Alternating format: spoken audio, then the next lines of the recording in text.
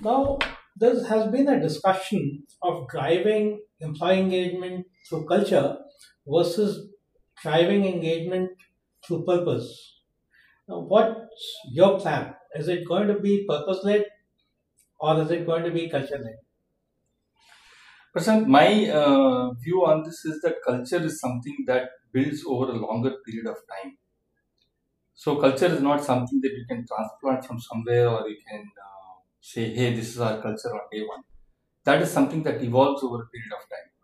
So, the way we have gone about doing it is that we said the purpose or the focus of the organization, that is why the vision mission becomes very important, and how you are going to deliver and what are going to be your guiding principles, those have to be fixed first, and that's why the vision mission values become very critical.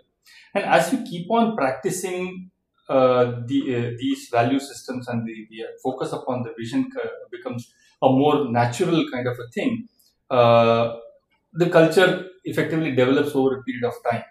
And then later on, maybe 5 years, 6 years down the line, anybody who comes in and joins the organization would kind of marry into that culture. But today, the culture is still developing. So I have gone about in the way that we fix the purpose, we fix the focus first, and then the organization should move towards that focus. The culture is something that will be a byproduct of this whole thing. And then it becomes kind of self sustaining in the longer run.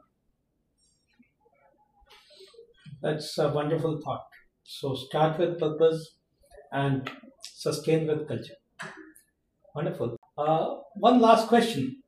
What would be your advice to the next generation leaders? I think it's not very difficult to start a business or run a business or turn around a business, etc. I think the most important factor is that we must stick to the first principles.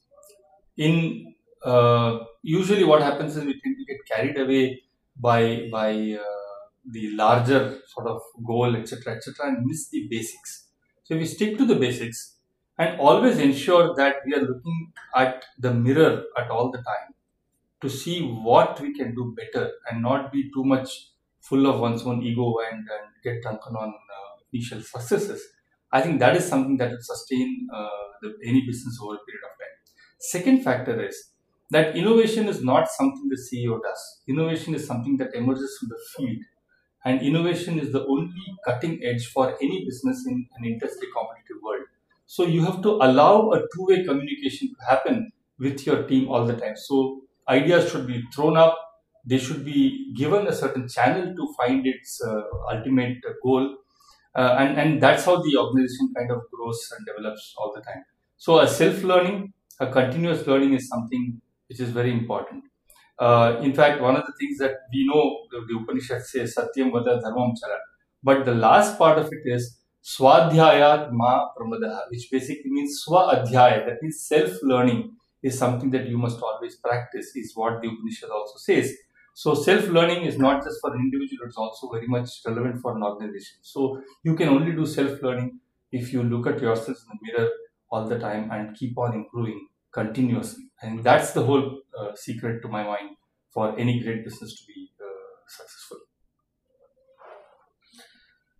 This is fantastic input, and there's a lot of learning for all of us and for the emerging leaders, young leaders. And thank you very much for your time. And thanks a lot. We, we, we wish you all the best for building Perfectus into Y top 50, maybe top 10 NBFCs in this country. Thank you, Kiwi. Thank you so much.